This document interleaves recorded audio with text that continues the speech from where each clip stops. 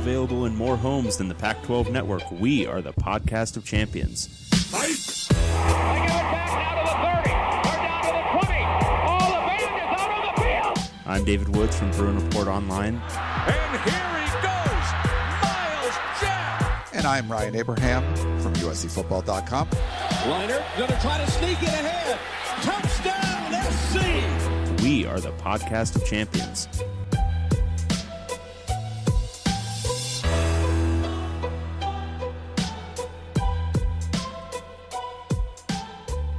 Welcome, everyone, back to the podcast of champions. I'm David Woods from Bruin Report Online, the UCLA site on the 24/7 Sports Network. And I'm Ryan Abraham from USCFootball.com, the USC site on the 24/7 Sports Network. And together we are the podcast of champions, talking all things Pac-12 football. This is our final spring report for the Pac-12. We're going north to talk.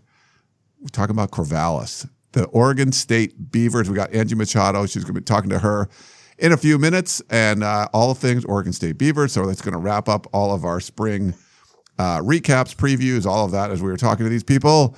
Pac12podcast@gmail.com if you have any questions for us, because we got a long off season now. So you got to make sure you get in your ideas for topics and things like that. Stay away from the Disney princesses, but football stuff, we'd love to talk about that. You can call or text us also, 424-532-0678, or just tweet at us at Pac12 Podcast. Of course, the website is pac12podcast.com. And if you're on iTunes or any podcasting app, please leave us a positive review, 5-star rating. All of that stuff is great. Dave, we need some more of those. We do. I haven't checked it recently, but I'm sure we are still carrying along very nicely at 5 stars even. But I want to talk about something you just said, which is no more Disney princesses. And frankly, Ryan, we're entering the deep off season after this lovely show today. There won't be any more spring practice to talk about. We're not going to be able to talk about fall camp until probably late July. Like, what are we even going to do? Bring on the Disney princesses. Bring them on. We'll talk about all of them. We'll break them down. Yeah. We'll do the whole thing. We'll bring on experts about each Disney princess. We're fine with that. This can become a Disney Princess podcast. We're fine. That's okay. Yeah, it could be that. And I think, we actually have on the line someone that's a Disney Princess expert. She covers the Oregon State Beavers. If I'm not mistaken, she made a trip down to Disneyland very recently. Angie Machado from BeaverBlitz.com is on the line. What's up, Angie? How are you? I'm good. I actually haven't, though. I thought you did. Have two boys. I haven't been to Disneyland in 10 years. You down here? You were in SoCal for something. Maybe I get my Instagram people mixed up sometimes. So that's. I don't know. It doesn't say. Oh, I was down in SoCal.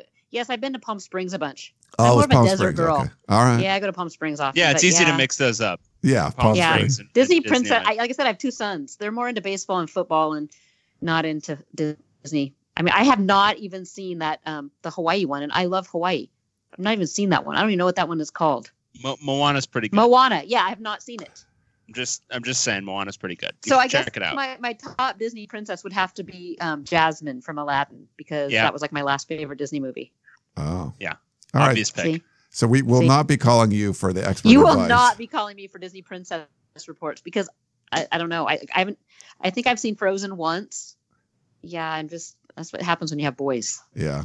Yeah, I think I'm the leading expert that we've spoken to, actually. Ryan. Okay. Very All much right. so. The unfortunate reality is I have 2 daughters, and so that's just how it's going to be from here into eternity. But Angie, we're not here to talk Disney princesses with you. We're here to talk Oregon State. Okay, Oregon State I know football. a lot more about that. There we go. So I want to jump right in because some interesting news happened. I think it was in January, where Jake Luton found out, or it was reported that he had his 6th year of eligibility granted at quarterback.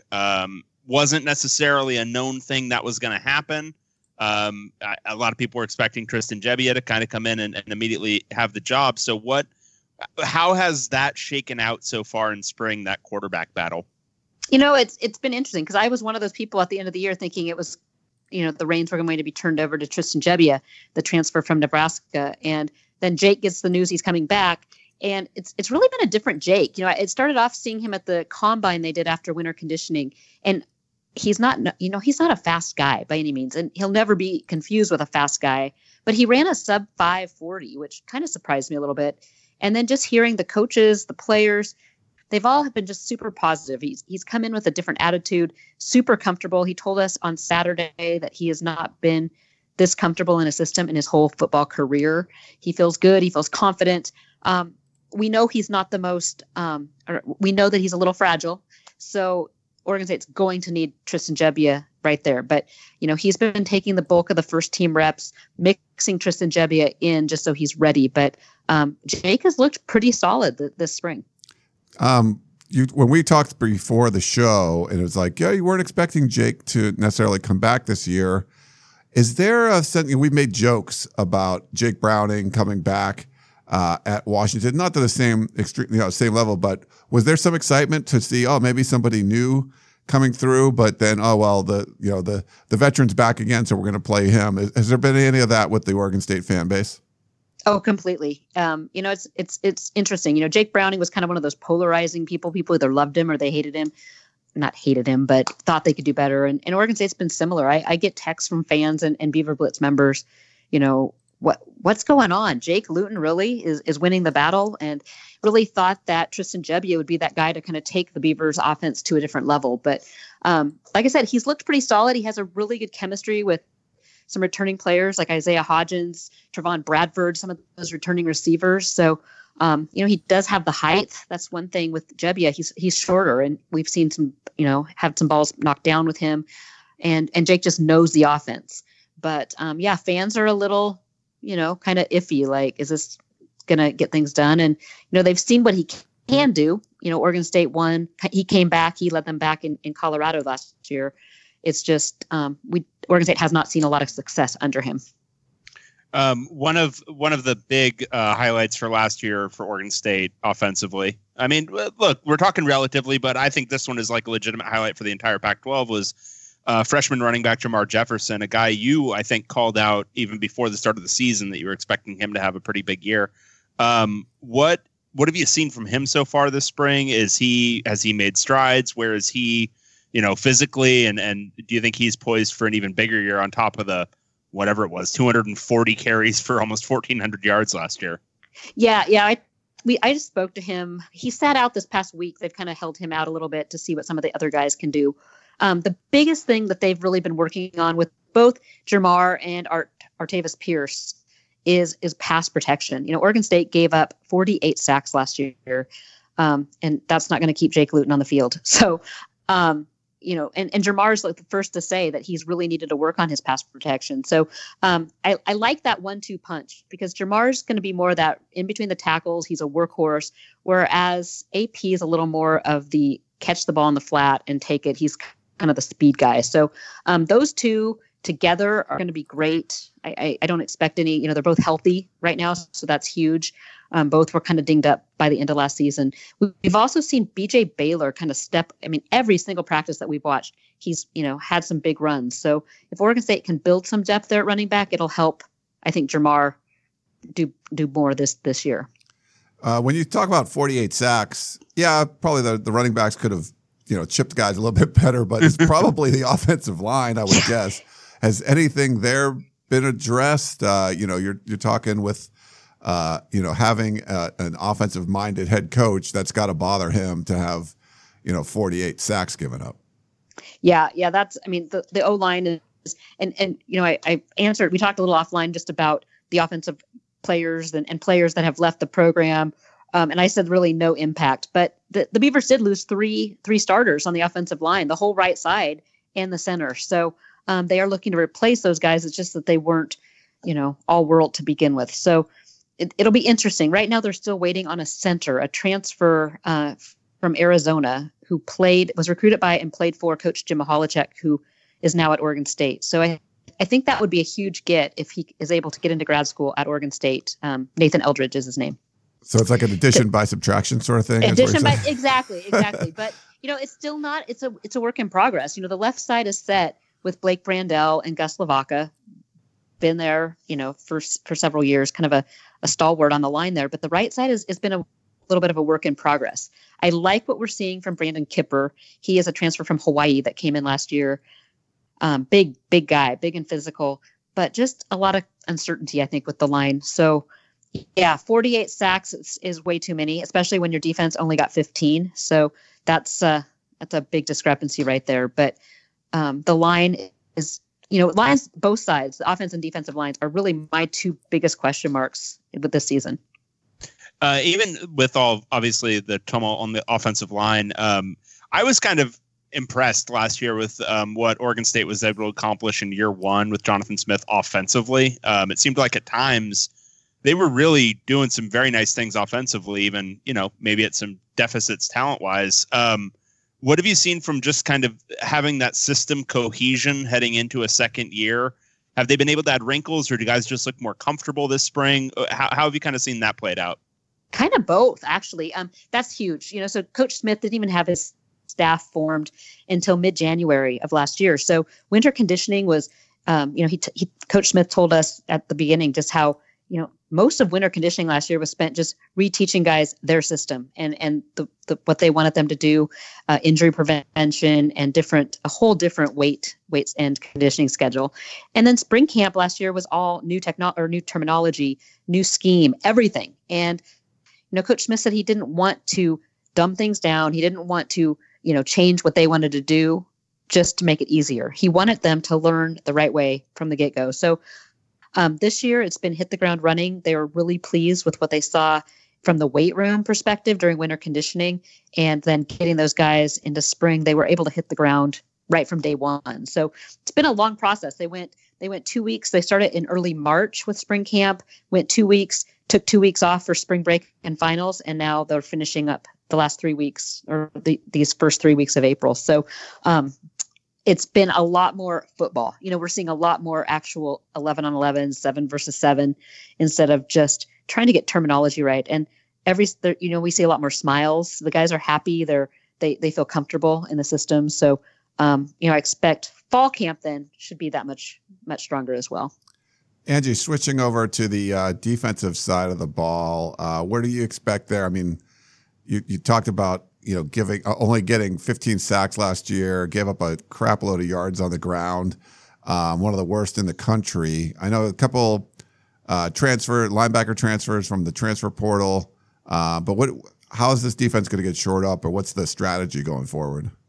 The defensive line, seriously, 15 sacks all year. They were able to get no pressure. Linebackers struggled last year to make tackles. They also played three true freshman linebackers last year, so those guys are all bigger. They've spent a lot of time in the weight room and know the system, so they seem better. And they were able to get Jordan Whitley out of the junior college ranks, big 300-pound D tackle that already looks to have made an impact this spring. I've been really impressed with him. They also regained another transfer who was here last season, but he broke his foot fall camp and wasn't able to play till the last couple games. So Jeremy Reichner has shown this spring that he has some pass rush ability at defensive end. So the Beavers are playing that 3-4 that they brought in last year under Coach Tibesar. It's a work in progress, I guess I'd say, but I have seen a lot of improvement over a year ago. Of course, they're going against the Oregon State offensive line, so then it's like chicken or egg. Is the defensive line getting better, or is the offensive line just not very good? What do you pin most of the issues on last year? Was it primarily just that rushing front, that front not being able to stop the rush in any kind of real cohesive way? I mean, did that just kind of lead to so many other issues? Yeah. It was the front seven. They weren't able to stop the run, and they weren't able to get any pass rush going. So it put a lot of pressure then on the secondary. I put a lot of pressure on the linebackers, who were still, I think, in all honesty, still learning the system, still learning terminology. Some of them are true freshmen that weren't up to proper weight yet. It was kind of, sometimes it could be a comedy of errors watching Oregon State try to tackle, and they'd miss tackles, and then just not being opportunistic. There were so many times that they had a guy wrapped up for a loss and wouldn't have him wrapped up, and he'd squirt out and pick up 20 yards. So they need to get better at that wrapping up. But it all started up front. It was, linebackers weren't trusting their teammates to fill gaps. It wasn't pretty at all last year. But that was the one thing. Coach Tibesar stressed was that they're not going to change it. They want these guys to learn it, like I said, with offense the right way. And, everyone we've spoken to this year just says they're more comfortable and they feel like this year's going to be better. You mentioned learning the system on, both sides of the ball. It's one of my pet peeves is when you have like a college system where you get these guys 20 hours a week and it's super complicated. And do you feel like that's the case? Is it like something that it takes guys like 2 years to learn, and by the time they get it, they're basically leaving school? Or is it more just like, hey, that's brand new coaches, everything's just kind of new to them. They just had to switch it over, but it was something that was reasonable that they could grasp. Yeah, I think it is reasonable. This Oregon State team, though, when you go back to where they were when they had a head coach quit on them halfway through the season. Some of them, that was like their third. Coach Smith was their third head coach that they'd played for. So this was a team that not only did the coaching staff, Coach Smith and his staff, have to come in and teach their system. And Coach Smith's system is very similar to a Chris Peterson system. So I don't necessarily think it's super complicated, but it relies on guys, keeping their assignment and doing their jobs. The biggest thing I think that Oregon State had to deal with last year early was the fact that it was a culture change. This was a group of guys, I've talked to so many players and former players who said Coach Anderson took the fun out of it, and they got yelled at for every mistake. A lot of them really just didn't like football anymore. So they had to come in as a staff, see what they had, try to change the culture, make football fun again for these young men, recruit. There's all these other, elements involved, but they had to change that culture. And this year it finally looks like it's changing, and you're seeing players trusting. They're not worried to make mistakes because they'll get yanked. They're having fun and they look comfortable. Three of the transfers coming in this year, Tristan Gebbia, Tyjon Lindsey, and Avery Roberts, linebacker. They're all from Nebraska, and I remember this was a bit of a story back in October when Scott Frost got a little upset about Oregon State. He, I think, was accusing that Oregon State was contacting early. Have you heard anything more about this? Has this led to a freeze on any potential transfers from Nebraska? Have you heard anything new about this little hubbub? No, not at all. Yeah, Scott Frost got a little snarky about that, but really it was a couple guys that weren't playing or weren't going to, with the new staff, and they'd been recruited by Coach Riley. Oregon State needed players, and it was kind of an easy, especially with Tyjon and Tristan both being from the West Coast, it was an easier, decision to move closer to home. Avery Roberts, that was a Trent Bray, who was the linebacker coach at Nebraska. He flat out said, "I'm following Coach Bray." So I think Oregon State's really excited about those guys, just an upgrade in talent. They're winners. They have that mentality that they've brought to the team. So it'll be interesting to see how they do. Yeah. I want to look back at the recruiting class a little bit. 68th ranked class in the country, end up being last in the Pac-12. Well, a bunch of players in from California. What did you feel about the recruiting class? And there's some people you think could make an immediate impact. Yeah, it's kind of funny. A local recruiting writer up here in Portland said it was Oregon State's worst class ever. And I don't necessarily think it's that bad. They address needs, but these kids were also Oregon State, looked for guys that wanted to be Beavers. And it's not an easy task when you're one of the worst teams in the country. So I love Omar Bates. He is a player. He was a 4-star at one point. He from Philadelphia, transferred out to Corvallis. His brother is Jeremy Reichner, who I mentioned earlier as a defensive end. Super aggressive young man. So he's already on campus, enrolled early, and is already making an impact at linebacker. So he's one I'm watching. Luke Musgrave is not on campus yet. Tight end out of Bend. It was a big recruiting coup for Oregon State when they landed him. His dad and his uncle both were very highly, talented quarterbacks at University of Oregon, and the Ducks had offered him, and he stuck with Oregon State commitments. So big tight end out of Bend, Oregon, and Cal came in on him. Washington kind of came in. UCLA came in on him. He's definitely going to make some waves early. All right, and we actually have a Twitter question. This is from G60 at 60. Looks like probably like 3 underscores. It's kind of hard to tell, G60. You should make that more clear. All right, so the question is, and I think this speaks to something we were just talking about, but maybe we'll require you to say it, something very definitive here. Is our line good enough to have a non-mobile QB? Yeah. I mean, I think definitely it is. What we've been seeing a lot of from Jake Luton is the fact that he's doing a lot of quick passes. We saw that Saturday. I expect we see more of that this coming weekend at the spring game. We're seeing getting those receivers in space. I've seen a couple times they've been using Isaiah Smalls, tight end, as more of a receiver role, getting him out in kind of the middle of the field in the flats. So I definitely think that they will work toward that. It's not like anybody aside from Jack Coletto. It's not like any of the quarterbacks are super mobile. So, obviously Jake Luton is probably the least mobile of the bunch, but Jake can also gun it down the field as well. So I think in this day and age, so many teams have gone mobile quarterback. I don't mind having a more pro style in the pocket passer, but he's got to make quick decisions. Angie, the Oregon State spring game will be this Saturday, 11 a.m. live on Pac-12 Network. What are you expecting to see? Is this going to be like a real game? Like, I cover USC. They just basically had a practice. It wasn't really any kind of game. Is this going to be like game atmosphere, keeping score, things like that? Or is this going to be like a practice? It's going to be more of a practice. I mean, they'll do some 11 on 11. They may keep some score. The one in Portland this past weekend, they called a showcase. So I'm thinking it's going to be a little more like that. So be more game than we've seen in the past, just because they have a little more depth this year that they can go. But, these coaches, they only get 15 practices, and sometimes they don't want to give it up in a game format. All right. I'm sorry, Dave. No, you go. Do your thing. All right. That was Angie Machado covering the Oregon State Beavers for 24/7 Sports. BeaverBlitz.com. Angie does a great job, as always. I know, David, you're not a big fan of Angie, but I like her, so I'm not sure what your beef with her is. Look, Ryan, we talked about that off air. We weren't supposed to bring it up. This is now awkward. I see how it is. We are both big fans. I'll have to send Ryan. We love Angie. Sorry, Dave. I'll send Ryan the wine. That's how it works. Yes. Okay. Free wine. He's done me in again.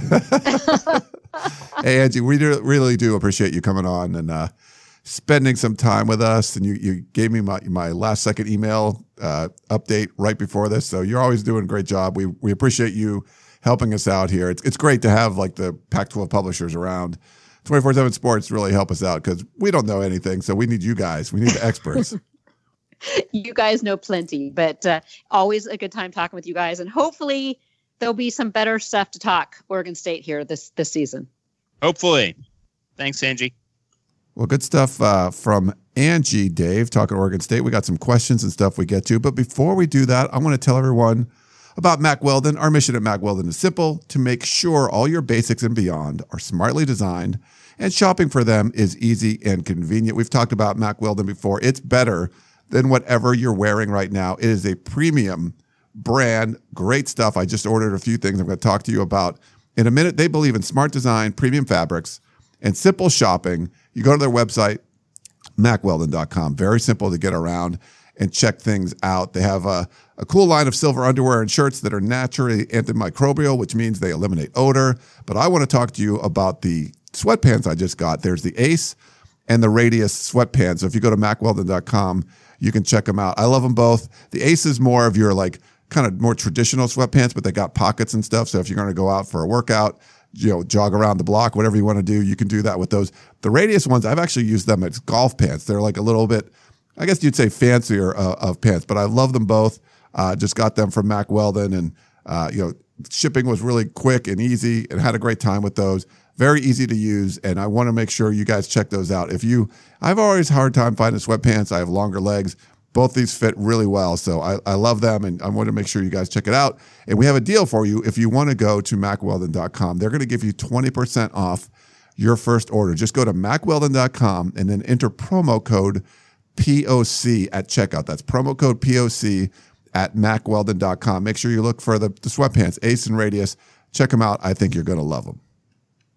That was beautiful. Thanks, man. I mean, you really nailed that. I was really proud of you throughout that entire thing. We do our best live read stuff, but it's cool. Like I love the stuff. I wear it all the time. So, but the sweatpants, the one when the Radius ones came in, I'm like, oh, I could wear these for golf. So I did. You're not Awesome. You're not a big golfer guy though, right? No, but I'll tell you this. I haven't watched golf on TV in 10 years, and I watched Sunday. That was cool. Watching Tiger win the Masters was super cool. It was pretty cool. And they, it was a little weird because the weather was coming in, so you get to watch it early. Yeah. Yeah. So that was kind of neat to get up early and check it out. I ended up playing I was at the beach a lot Saturday, so I didn't play volleyball and stuff, so I didn't really get a chance to watch as much that day. But it was Sunday, got to watch like the whole thing because, it was, you wake up at 7 a.m, it's already on. Like the leaders already teed off, which was very strange, but it was definitely cool. And I never rooted for Tiger, like when he was really good. But for whatever reason, I'm rooting for him now. You just want to kind of see him, I'd like to see him get to like. Because it's fun to watch an old man do stuff. Yeah. It is fun to watch. It makes me feel better. Like, oh. But it's so funny because he used to just mash the ball like better than everybody. And now there's like all these younger kids that just absolutely destroy. You watch these guys swing, you're like, holy cow. But he's. Well, that Finau guy he was with was just bashing it like full like 50 yards beyond him every single time. It was great. Yeah, I think he's from Tonga. It grew up he bought like 95-cent clubs or something and learned like some of these guys grew up on a country club, and there's guys like him that just grew up, playing with whatever they could find. In like the Dustin Johnson guy, like he can like 360 dunk, he's this huge dude. And Brooks Koepka, who was who finished in second, he's won 3 majors in the last. These guys all have just such golf names. They have such like Southern golf names. There was something called a Webb Simpson golfing on Sunday. There's a Webb Simpson. And let me tell you about Webb Simpson. I haven't watched golf again in 10 years. And I was like, wow, this is actually moving pretty fast. I'm enjoying this. And then they show me a couple of holes of Webb Simpson golfing. And I wanted to drive down to Augusta and murder that guy. I don't think anyone I've ever seen has golfed that slow. I haven't golfed that slow. I've been golfing twice. I lose my balls all the time. And I don't golf that slow. That was incredible. He's meticulous. He would set up to shoot, and then he would walk up, look at the green, look at the area in front of the green. Then he'd walk back to the ball, set up again, then do the whole thing again. He did that like 4 times in a row on like a little pitch onto the green. It was crazy. Yeah. I think Kevin Na's kind of slow. I don't know a lot of like I know some of them. But this guy being named Webb Simpson doing that was just, God, it was perfect golf. It was perfect golf. You would like Bruce Koepka, you would like, because he's basically like a linebacker. Like he's this enormous dude that just absolutely. Yeah, I watched him hit the ball into the water a couple of times. That was fun. A lot of those guys did. But it was cool. Wow, we talked like Masters on here. It was a big deal, like on Twitter, like everybody was talking about it. And like someone like yourself that doesn't watch golf, for you to watch it, like that's a big deal. So I think that's helped. Golf, I think, has gone down a lot in popularity since Tiger basically. Well, yeah, because if you're not watching it for Tiger Woods, you're watching it and you're seeing guys like Brooks Koepka or Webb Simpson or all these stupid names. These just they're not people you root for in life. They're people you root against in movies. Like they're just these are not good Shooter people. McGavin. Yeah, they're all Shooter McGavin. You don't want that. So no, I mean nobody's gonna watch that. It's just villains playing against each other. Well, Dustin Johnson, I think, had like a cocaine problem. He married Wayne Gretzky's daughter. Like he's someone you could root for. Yeah, sure. Yeah, he's of the people. Yeah. At least he has a normal name, Dustin Johnson, I guess. Yeah, fun stuff. I went a couple of years ago. We got to see a practice round. It's so snooty, like to get in there. It's snooty and it's like really hard. But like once you get in the Augusta, everything's cheap. You can get like a pimento cheese sandwich for like $2 or something, or $1.50. Beers are cheap, so it was really a fun time. So I would like to go down there again. But all the stories you hear is like that guy got arrested. Someone tried to steal sand like in 2012, and they like arrested him, and like it was like horrible. Like what he went through. They put him on TV and all this stuff, and it basically like ruined his life. for like trying to take some sand out of one of the bunkers there. So they take themselves pretty seriously in your home state of Georgia, David. Yeah, I mean, it's crazy golf culture, people. I Yeah. mean, there's not a lot of good there. I mean, it's all just like really just awful people, almost to a man. And I do say to a man because it's like 100% men. But anyway, moving on from the Masters. We do have white men. Yeah. So, as always, we love John Wilner. Check out the hotline email list that he sends out, the newsletter. And what he had, a little tidbit today, he was talking about what Greg Hansen wrote. So he's a columnist for the Arizona Daily Star.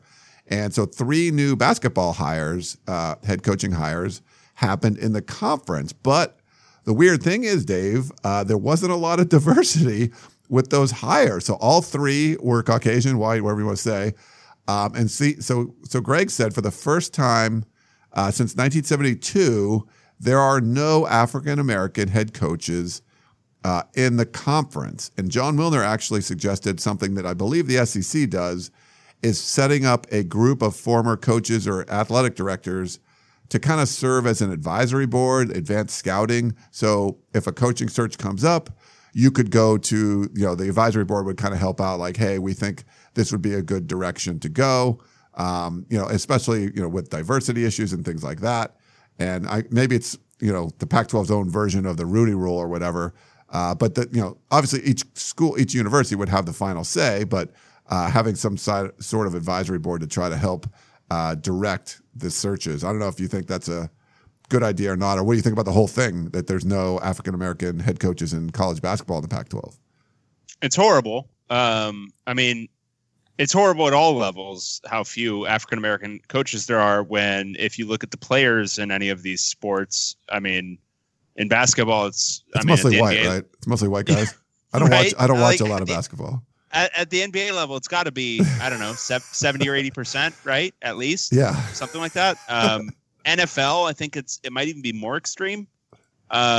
So when you're drawing from former players largely for coaching, as we've talked about on this show, and the coaching ranks do not represent the same proportion of demographics as the players do, you've got a problem.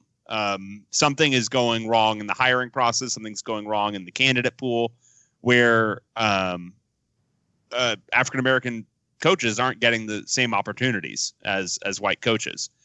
Now, there's a whole lot of reasons for that. And I think this is one solution that Wilner is positing, and I think it's a fine one, but I don't think it by itself solves it. I don't think the Rooney Rule has done much of anything to solve the NFL's issue in this department. I think you need to take it from all levels, but I think at the fundamental level, it has to start at the university. The universities making the hires need to be more conscious. Now, speaking of UCLA's, I think the tough thing is, well, I think this is kind of true for the Pac-12 in general, is most of the time most Pac-12 schools aren't going to hire a new head coach. They're not going to hire somebody who doesn't have college head coaching experience. And the unfortunate reality is African Americans aren't getting opportunities at even the lower level schools. They're not getting the WCC jobs. They're not getting the WAC jobs. They're not getting all of these lower conference jobs. And I think that is where the inherent issue is, because it's not like, I could be wrong and I could be speaking a little bit out of turn. It's not like, random, white former player is getting hired as a college head basketball coach at a particular school. But they are at a particular high major school, but they are getting opportunities at the lower levels that African Americans aren't getting, and then not being afforded the opportunities to rise up from there. So I think the basis, and this is kind of just spitballing, and I should really research more before I do this sort of thing, but I would think the basis of the issue would actually come at the lower levels, the low majors and mid majors, where these opportunities aren't coming, because that's really the pool that most high major schools are drawing from when they're hiring coaches. Yeah, it's different in college. Like in the NBA, they could hire, your point guard retires. Someone might hire him to be the head coach. Now, it's weird with the NBA, right? But with college, it's like you need that established, someone that's recruited, gone through the system and all that stuff. I'm not sure why it's a big difference, but the NBA, they seem to just take flyers on former players like all the time. Yeah, I mean, it happens. I mean, Jason Kidd was a former player. There's got to be more. Tyronn Lue, like that, the Lakers might hire. Tyronn Lue, Luke Walton wasn't a point guard, but I mean, I'm looking at the NBA now, and according to a story from the end of 2018, just 6 African-American coaches out of 30 teams. Wow. That's just nuts. I mean, that's a fundamental issue and beyond what we're talking about with college hoops, because these are guys a lot of times who, it is kind of their first job, or they were an assistant for a while. So you got to look at the ranks of the assistant pools and why guys like, I don't know, like a Lawrence Frank who never played is elevated over some other guy who's an assistant coach. I would think, I don't know. There's not an easy answer for it. I think you do need you need some advisory board. I think that's a good instinctual call from Wilner, but I think you also need each of these institutions and each of these teams taking it upon themselves to be more conscious of these things and be truly. I mean, the spirit of the Rooney Rule is great. I think the execution has been poor, but like truly, look into that and take that as, okay, we need to actually focus on this. And frankly, you need to make calls like if it's relatively equal between two candidates, representation matters, and opt for, representing a broader demographic. And I think those sorts of calls are the kind of decisions that these teams and organizations need to start making that they are very clearly not making at this time. Earl Watson's another one, right? He ended up being an assistant for like the Spurs and then the Suns for a couple years, but like he was a head coach. But then he became the head coach. Yeah, so like it was like he was an assistant for 2 years and became a head coach. So it seems like they do that in the NBA. They're willing to take shit, but then if you don't work, they'll get rid of you fast too. So in college, it's like once you get in, it seems like someone else will hire you. Someone else will hire you. Well, and Earl's, I think, an instructive example of like this not necessarily working out the right way because he was hired basically to tank. Like the thing is, I wouldn't have hired Earl as the UCLA head coach, mostly because he doesn't have any college coaching experience whatsoever. And I think for this hire, they just weren't going to hire somebody with no experience. But I don't think it's like proof that he's a bad coach. Like if you look at what he did at Phoenix, that was a team that was designed to tank, and they tanked. I mean, that was the point. They were supposed to be damn near last, and they finished, I think, damn near last. But I don't think that's proof or not proof that he's a good coach or a bad coach or whatever. And I think, he was not given much of an opportunity beyond that. He coached 3 games in the year after they were designed to tank, and then they fired him. And apparently he was told before the start of the season they were firing him. So I don't know. I there's obviously a big problem there. It needs to be solved by much smarter people than me. But I think it has to happen at many different levels. I think it would help if the conference, going back to the Pac-12, I think it would help if the conference supplied direction and supplied an advisory board. But I think at the institutional level, it needs to happen. And even beyond the institutional level, it needs to happen within these athletic departments. And the ADs themselves need to be conscious of these things. When you're hiring, random former players, you can end up with a lot of dummies as your athletic directors who are just going to hire guys who've been hired before, and then you end up with this circular feedback loop. So it's a multi-level systemic issue. It's racism, but we at all these levels we need to solve it in some way. All right. Well, that was the only topic I had outside of the questions. Dave, do you want to jump in? I think we start with Blake. I can do that if you want, or if you would like to, whatever you'd like to do. I would love to do Blake's. Okay. This is from Montlake Blake, non-revenue sport bucket list. Gents, March Madness is over and now enters the doldrums of college sports fandom, not fandom. I don't think there was an R in there, but that. No, because I was thinking of doldrums. Oh, very good. Okay. Ryan, do you know what doldrums are? Yes, I could even help you with that one, but I get where you're going with that. Yep. In honor of the Conference of Non-Revenue Sport Champions, I'd like to take a quick moment to direct a question to you and your 247 colleagues and or to your loyal listeners, perhaps a Twitter question. This also dovetails nicely into a plug for an upcoming event. So first, my question. If each Pac-12 school could be defined by one non-revenue sport, i.e. not football and men's basketball, which would it be? And then two, if there would be one non-revenue event a Pac-12 fan should add to their bucket list, what would it be? I'd be curious how you would answer as representatives of UCLA and USC. So he is looking forward to the doldrums of our podcasting life, right? Like he's going to just try to help us out. I think so. I think that's what Montlake Blake is afterward. So, all right. So what's USC's best non-revenue? Okay. So, I mean, historically, it would probably have to either be track, where they won a crap load of titles a long time ago, or baseball, where they won a crap load of titles a long time ago. But they have, I think, 12 national championships in baseball, and the closest school is like 5. So like they haven't won since 98, but they've won a whole bunch. So it depends on if you're going to say like compare it to the rest of the field, they still have, just crushed everybody. It could, the water polo ones could, because they've won like every other year they've won one of those. Tennis might be in there, but I think it's either probably going to be track or baseball. Track was just not as they won, I guess last year the women won, but they've won a lot in track back in the day. So I don't know. I'd go track or baseball. Yeah, I think that's probably right. UCLA is similarly hard for other sports, really. So you can go men's volleyball. That is a big one. UCLA has, I don't know, like 1 million national titles in men's volleyball. Let me count them. 19. There's 19 NCAA titles. So I think by any reasonable definition, it would probably be men's volleyball. But women's volleyball was also pretty good. The men's volleyball, wasn't it the same coach? Was it the same coach that coached both? Yeah, it was Al Skates. So yeah, Al Skates did.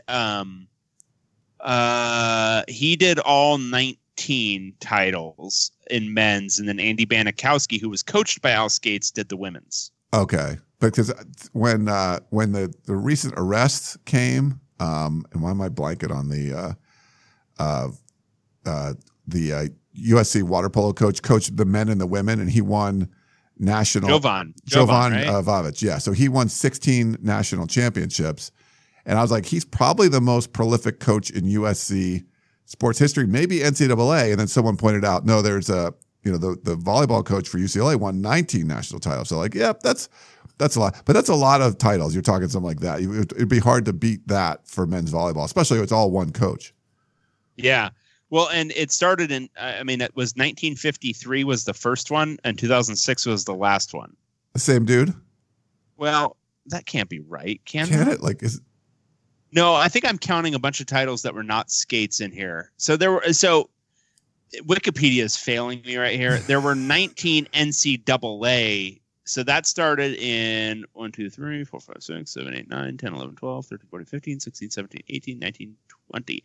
Okay, so 1970 to 2006, he had all 19 in that stretch. All right. That's a lot. I mean, that's a lot by itself. Okay, so that's one option. Another option is softball, where they've been 11-time NCAA champions. That's a lot, yeah. That's also a lot. Gymnastics is pretty good, 7 women's gymnastics titles.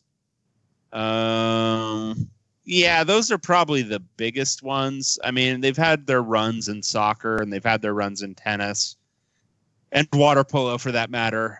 But I think their water polo has kind of fallen down on hard times of late. Yeah, they haven't had a men's in a while.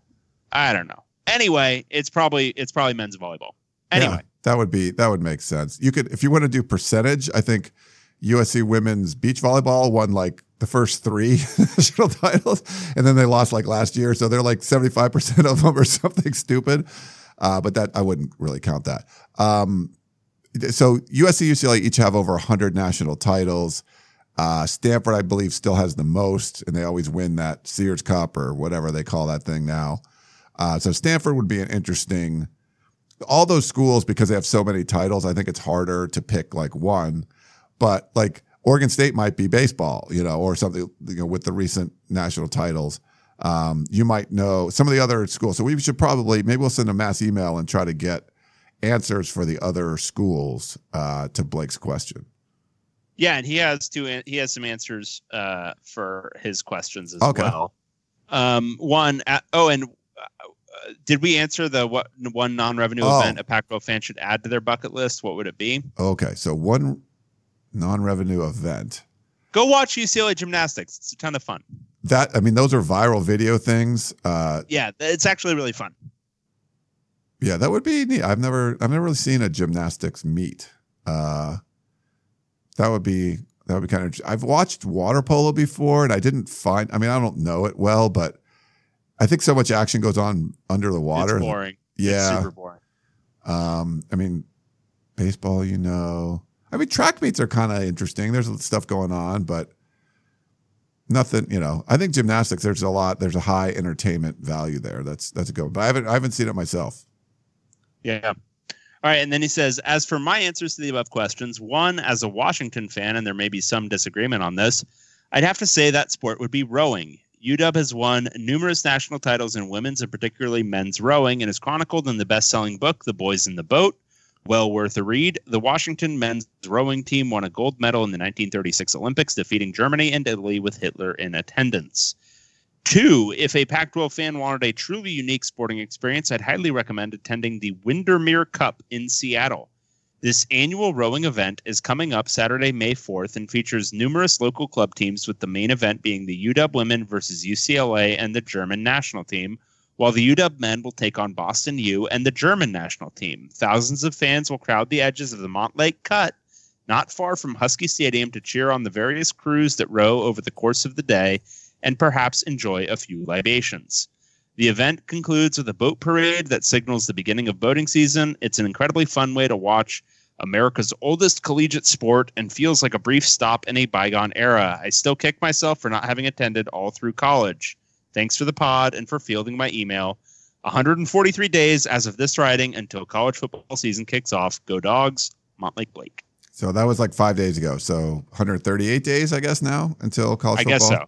Yeah. Yep. Kicks off. Yeah. So a boating themed email from Blake, I guess. And I definitely recommend. I think I'll be going up this year. USC plays at Washington this year. So the sailgating is highly recommended. I think we've talked about that on the show before. They love their boats up there in Seattle. And you got a lot of water, so it makes sense. Yep. Have you done that? Did we talk about that? Have I done the sailgating? Yeah. No, I have not. You have not. It's cool. Definitely recommend that one. So if you remember, we had a question from Hithliday before. Let me see what was. Oh crap! I just lose it. So about the for Colorado. So he really enjoyed when we had Adam Munster-Tiger on, and he asked about the skinny Colorado lineman, right? Yes. It was a skinny Colorado lineman. So Adam actually wrote us back. He said, sorry. He actually said David. Oh, I guess because it's an email to it's your name's on the email.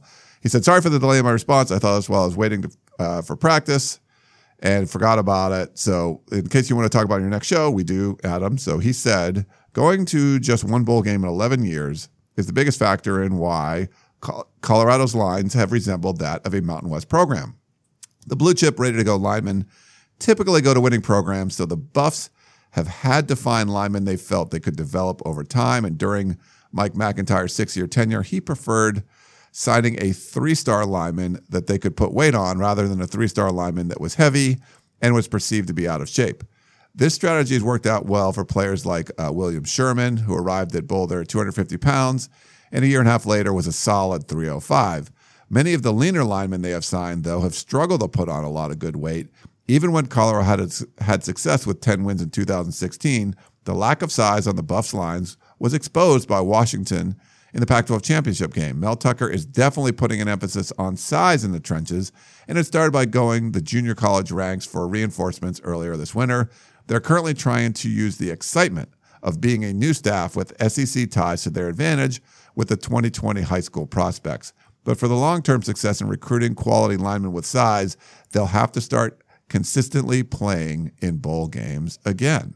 That's interesting. Okay. So what's a strategy? Like I feel like sometimes you get a 300-something pound guy and it's a lot of bad weight and they don't want to do that. So his strategy was to get 250-pound guys and put muscle on them. Yeah. And it is, I mean, I would probably prefer that, all things considered.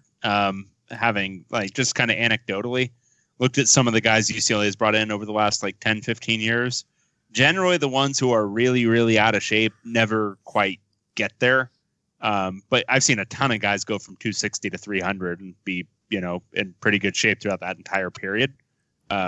So, yeah, I think it's probably the better strategy unless you get super freaky guys. But I mean, most of the time, if a guy's as we talked about on the last show, if a guy's over 300 in high school, I mean, most of the time that's going to be a lot of bad weight. Yeah. No matter what they're doing. So unless you're going into the South and you've got some super freak athletes who can carry 330 in high school with no trouble. Yeah, I would pretty much always opt for skinnier guys that you can build up. Cool. All right. This is from Marco, Oregon. Hi guys, love the show. I had a question about Oregon's last recruiting class. I recall hearing that they recruited too many players and did not have enough scholarships to go around. Do you know what they did to correct the issue? Thanks, Marco. I don't think we do. We need to follow up with our people at Oregon because that was I think our first spring show many months ago. Yeah. Talking about what Oregon did in recruiting because they did get to the point where I think they still had to ditch. They basically had to clear off I think 2 or 3 more to get down to the right number. If I remember correctly, that is right. And I sent an email before the show started to Kevin Wade to see if he was going to respond during the show. He so far has not. So this might be a follow-up for next week. We'll probably get back to you then, Marco, because there's some recollection of it, like Dave said, but I don't think we know for sure how that was all corrected. Yeah, well, it's hard enough to keep track of all of the screwy roster dynamics at the schools we cover. We're probably never going to be able to do it on a real level with the other schools. We might, I'm curious to see now that it's kind of another recruiting period sort of starting right now. Like coaches can go out on the road and evaluate high school players, but I think we've heard some more transfer portal people coming out and signing with other schools. But I think there's going to be a point where, like a place like Oregon, you can't really bring anyone in because you're full. Illinois just took a couple of former USC players and brought them in. There's just not a lot of spots from the people I've talked to around the country. So what ends up happening there, you might see some people go down, drop a division or something, or return to the school they were. But we're going to hear a lot about how much room people have left because there's the transfer portal stuff I think is going to start heating up over the next couple of months again. Yeah. I wonder, I'm sure there's going to be a lot of that at various schools. All right. We got Hifliday. This one, no Latin or anything in the subject. It's just for cause. I know you boys have talked about this in a head-shaking sort of way, and this question is going to sound like it might be snarky or rhetorical, but I'd sincerely like to hear your genuine and in-depth opinions on the state of internal politics at the schools you cover. So, why haven't Lynn Swann and Dan Guerrero been fired yet, and what's it going to take?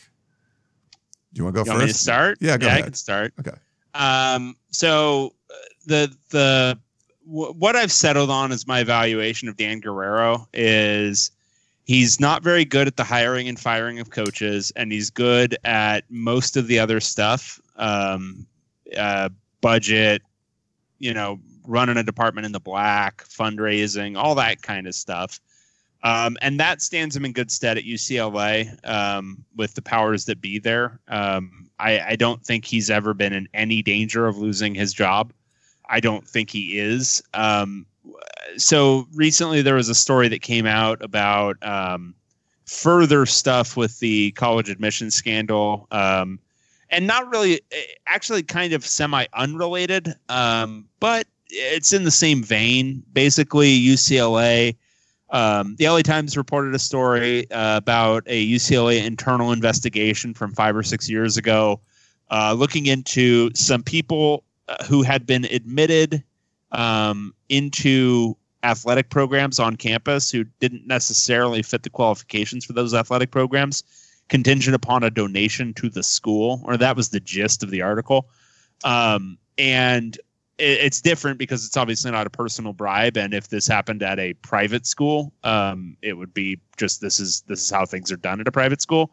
But because it's happening at a public school, obviously that's a different deal. And I don't know if that sort of thing would ever.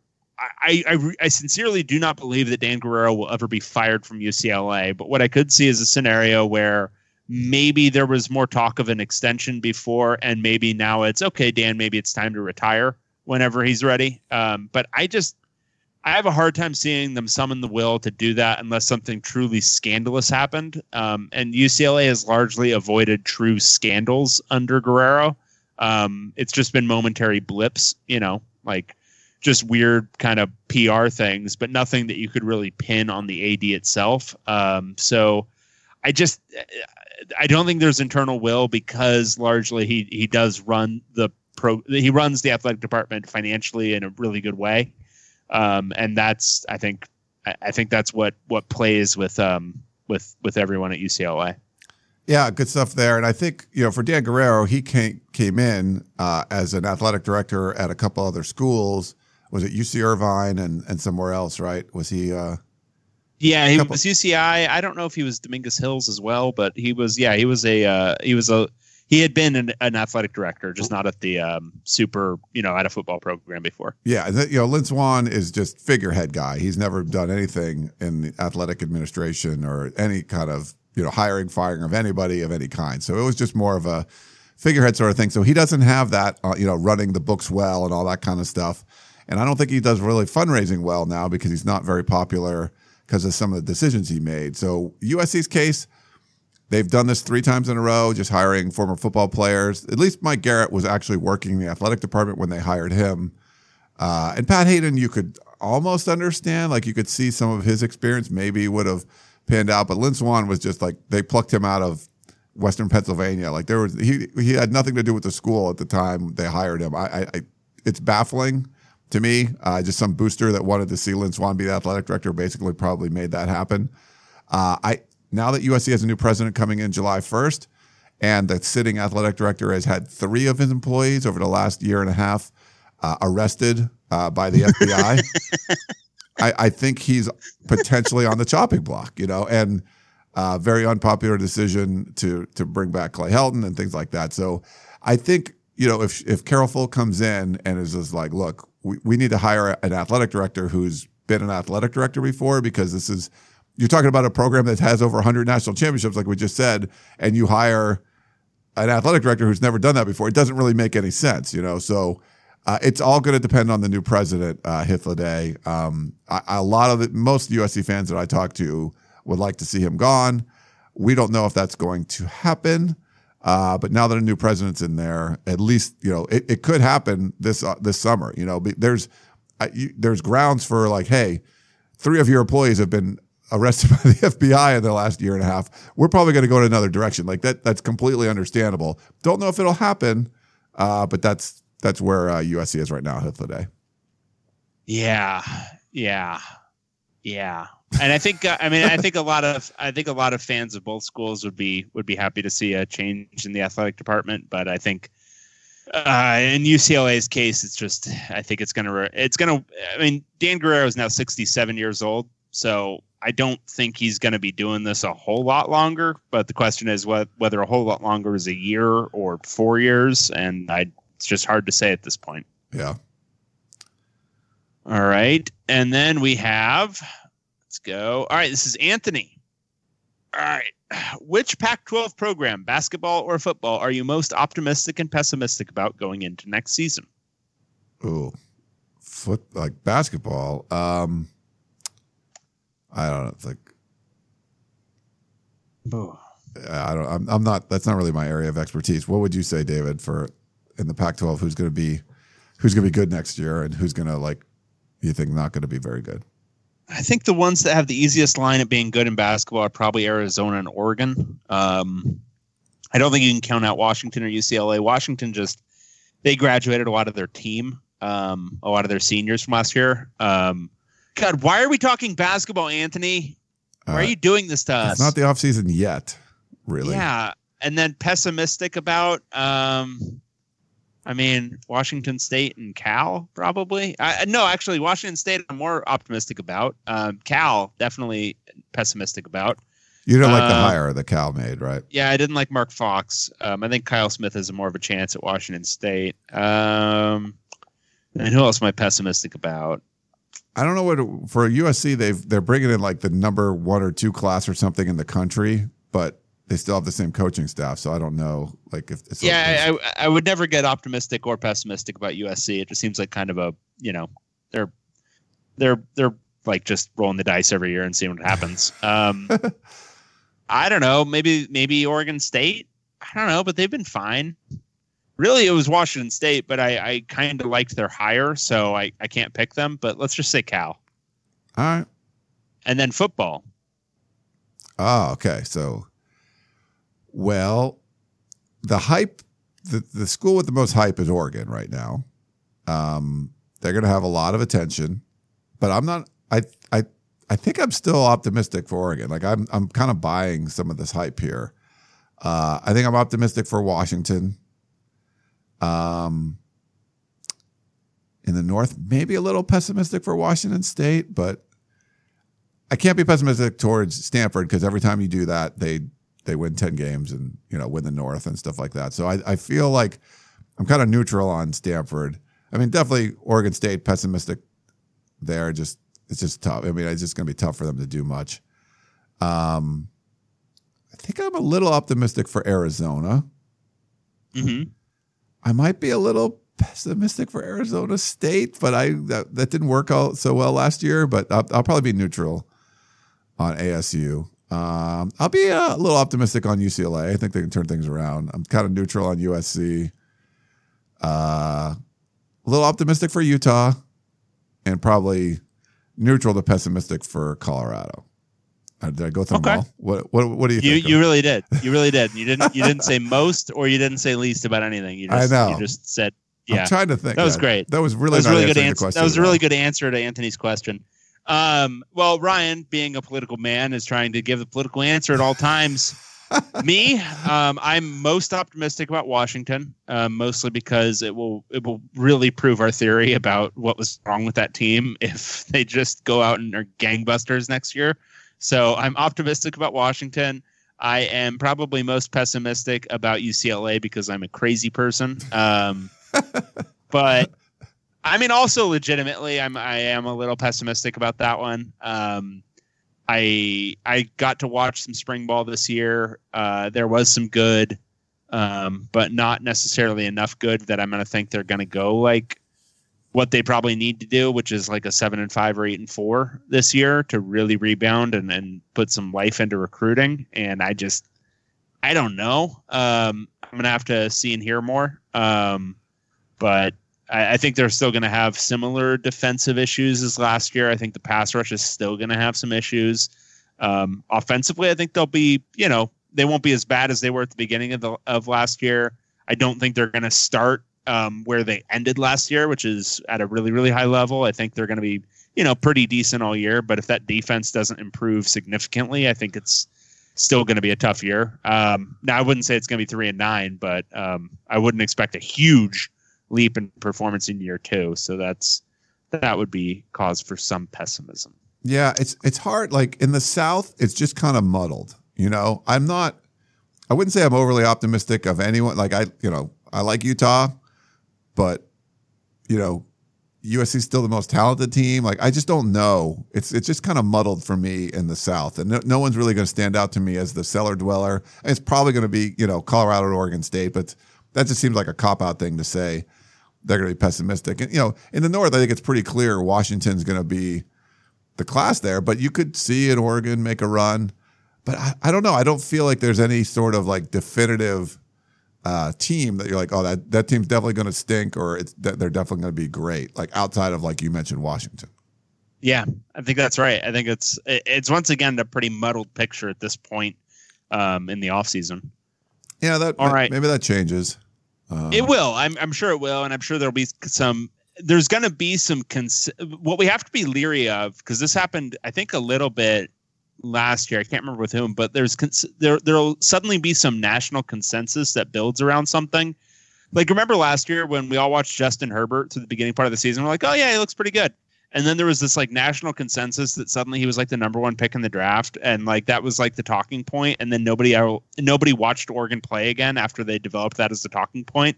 And then we're watching it and we're like, well, I mean, okay, but he's not like playing like the number one pick in the draft. So what's going on here? And yeah, he wasn't the number one pick in the draft. He came back to school. It's just you got to be leery of like that consensus building. Right now, Washington's looks like the best team in the Pac-12. There might be some weird consensus that builds in the meantime that no, it's actually Oregon. And I think the national consensus is already tilting that way, but let's stick to our guns this time. Washington looks like the best team. Come September when we actually have to do our picks, let's pick Washington. All right. Because we always do this too. We do. I feel like if every one of the programs was like a stock, I feel like you'd want to, like, you could make an argument to buy a little bit of Oregon State or buy a little bit of Colorado because they're going to be far down. I think I'd be selling Oregon because I think they're going to be good, but I don't know if they're going to be as good as everyone's saying they are. I'd be selling Oregon hard because I think, yeah, exactly right. I mean, some people have them pegged as like a top 10 team this year, which is insane. Yeah. Like insane based on what we've seen of Oregon so far under Mario Cristobal. Maybe they get there, but there's no reason to think they will right this year. Right. No, I think they can be, like I said, I'd be a little optimistic just overall. I think they're going to have a pretty good year. But if you're going to like just discount that Washington's the class of the conference, I wouldn't really be going there. So they'll probably be a little bit overrated. But I still think they're going to be, better than they were, even better than they were last year. But I don't know if they're going to be as good as some people are saying. Like you said, top 10 type of program already. Maybe they can get there, but I think, maybe another year or so you can get there without, Justin Herbert's not going to be there, but I feel like what he's building there with the recruiting classes and stuff, I can see it getting there, but to say it's going to all happen this year, it just seems a little premature. Agreed. And then he has random questions. Oh, okay. He says the correct answer regarding last week was unlimited tacos. That's the correct answer. Okay. I kind of disagree. I mean, unlimited sushi sounds a lot better, but anyway. Okay. Yeah. He says, so the questions are, what do you think about clowns? I don't really have a strong feeling about clowns, like a fear of clowns, or like scary clowns are, I think, kind of scary, like in Scary Movie clowns, but I don't have like clown nightmares or thoughts about clowns a lot. Do you have a strong opinion on clowns, or? I have no strong feelings about clowns, except that I think they're really useless. Like if there's any, like, the thing is that like, it's like something from like medieval, like, I don't know, like amusements, but like what kid wants to see a clown? Like they're only used for scaring people now, right? Like, is there like, do people actually like, are they actually clowns anymore? And they do like balloon animals and stuff? Like no kid wants that at a birthday party. I do think that. Still happens, I guess. I don't know. Nobody wants that. No. But there's definitely people that have super strong opinions. Like they're scared, scared shitless of clowns. Like I think that's kind of funny. Like regular clowns, not even like scary clowns from movies. Like regular clowns, they don't like them. Yeah, I don't get what that is. I mean, whatever. I mean, some people just have weird fears, but I just don't get anybody who wants a clown, like who likes a clown. I don't get that. Like physical comedy, miming, like who wants that? I don't want any part of that. Yeah, I guess probably be the balloon animals and stuff, but there people still like at little fairs and stuff. I don't think private parties, like that's what you're going to go to is going to be as a clown. But I think at like fairs and things, they would probably have, clowns there. They'll do your makeup or, make you balloons, things like that. Like you have kids, and you see that around. Yeah. I mean, a little bit, but Right. it's just. But you wouldn't go Seems like, hey, my daughter's having a birthday party. Let's hire a clown. Like that's not something you would. No, it just seems like if you've done this, like somebody out there, if you've done this, if you've hired a clown for something, can you just email in and just say why, like why you did that? Yeah. Like what compelled you to do that? If you I'd love hired to a know the thought clown and process. you used like the yellow pages, it's not like, so this was within, we're talking about within the last like 25 years you've done that, you know? Yeah. We want like you hired a clown and you thought it was a good idea for a party. And all right, if you've done that, and tell us how it went. Like first why you did it, and then tell us how it went. Because it just seems weird. Yeah. I could still Seems see like like an odd a magician, like that could, someone doing that. Yeah, I can see magician a little bit easier than a clown, but somebody dressed up in like a bunch of makeup and weird hair and like a big nose thing doing balloon animals. I'm having a hard time with it. But back in the kid days, like when I was a real little kid, like I remember Bozo the Clown was like a thing. Like there would be some clown shows. The Simpsons have the longest, Krusty the Clown, like that long running show. But I don't think there's any like shows now where there's like a clown hosting, right? There used to be those things. Yeah, I don't think there is. No, I don't think so. And that stuff, that stuff probably does scare kids. Yeah. No, like with the proliferation of like bounce houses, why would you ever have like another physical human that you bring into your home to like do these sorts of things? Just have your kids jump in a bounce house, break some limbs, and then get out. That's it. That's funny. My buddy, he's got his son just turned 4, and they rented like some kind of pirate ship bounce house. So everyone dressed up as like pirate things, and they did this. But yeah, like bounce houses seem to be like you can rent them for a few $100 or something, and it's like all the kids go in there and play, and the parents can stay outside and drink. So it seems to work well for everybody. Yeah, exactly. And then he asked one more random question. Would you rather be able to breathe underwater or have the agility of a cat? Ooh. I feel like the agility of the cat would be more useful. It's sort of like, would you rather be like Spider-Man or Aquaman? Like Aquaman can do some pretty cool stuff, but you're in the water. Like nobody can see you doing any of Right. it. Like you're underwater. Unless everyone else also has the ability to breathe underwater, like you're not doing this. It's not impressive. Basically, breathing underwater is like, okay, I've knocked something off the list of ways I can die. Like that's what you've done there. That's Yeah. all. Well, like how would you use it? Like you'd have to be like a skin diver for lobsters or something. Like you could just go bananas. But it's not like it changes like your body's resilience to like pressure. Like True, you're yeah. still gonna have to like stay within like, I don't know, 20 feet of the surface. Like what's the point? Basically, all you've done is make it so like if somebody holds your head underwater, they can't actually kill you. That's Right. about it. If you get But agility of a cat, you could just climb on top of a building anytime you wanted to. That'd be cool as hell. yeah. I mean, I like the water, but I'm trying to think of how we'd use it. Like, yeah, you said like you get down, you swim down 15, 20 feet, and it's like your ears are going crazy. Like it's not like you could swim to the bottom of the ocean or anything. Now, if he changed it so like you could somehow withstand that might be kind of cool. But nah, I think agility of the cat. Yeah, absolutely. Then I'd absolutely join agility every of a cat. softball league and just crush beers and run around the bases, and it'd be fun. It'd be so much fun. Yeah, I would love to have agility of a cat. That'd be great. Yeah.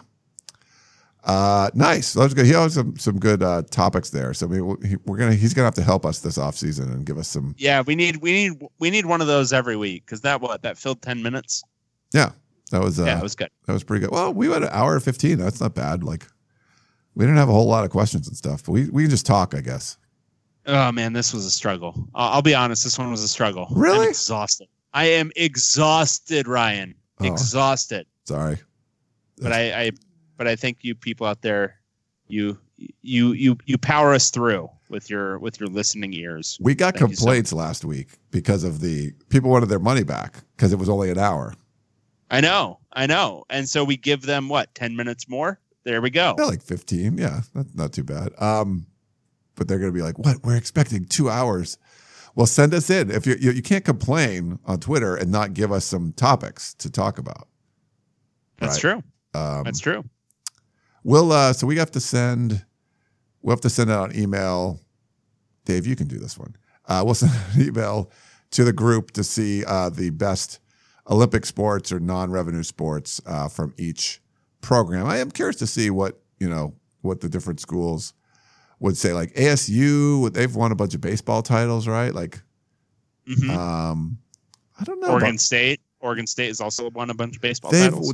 Yeah, especially recently. And then I don't know, like there's some schools, like we cover those schools that they just win a bunch of titles in all these random sports. But that doesn't happen everywhere. The Pac-12 though, in general, does well. So I think all the programs that are out there, they've won stuff. They've won titles in some sport or another, or a bunch of sports. So curious to see what those are. And just like the rowing stuff is interesting at Washington. Like I knew they had a good rowing team.